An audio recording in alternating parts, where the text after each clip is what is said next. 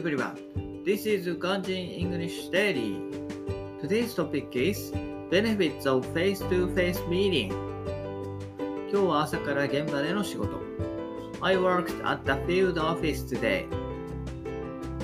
午前中は現場を見て回り、午後は先月の進捗を振り返る会議があった。We went around the construction site in the morning and had a monthly progress meeting in the afternoon.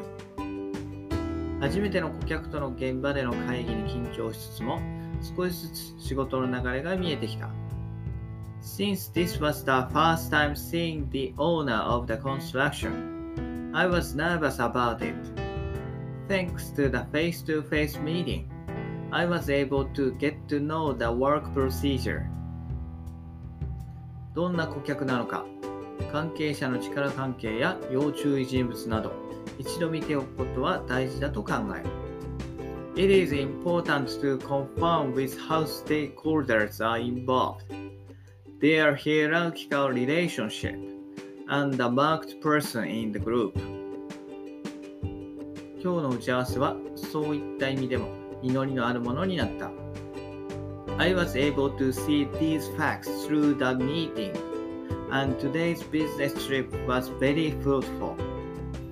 That's all. Bye bye. Have a nice day.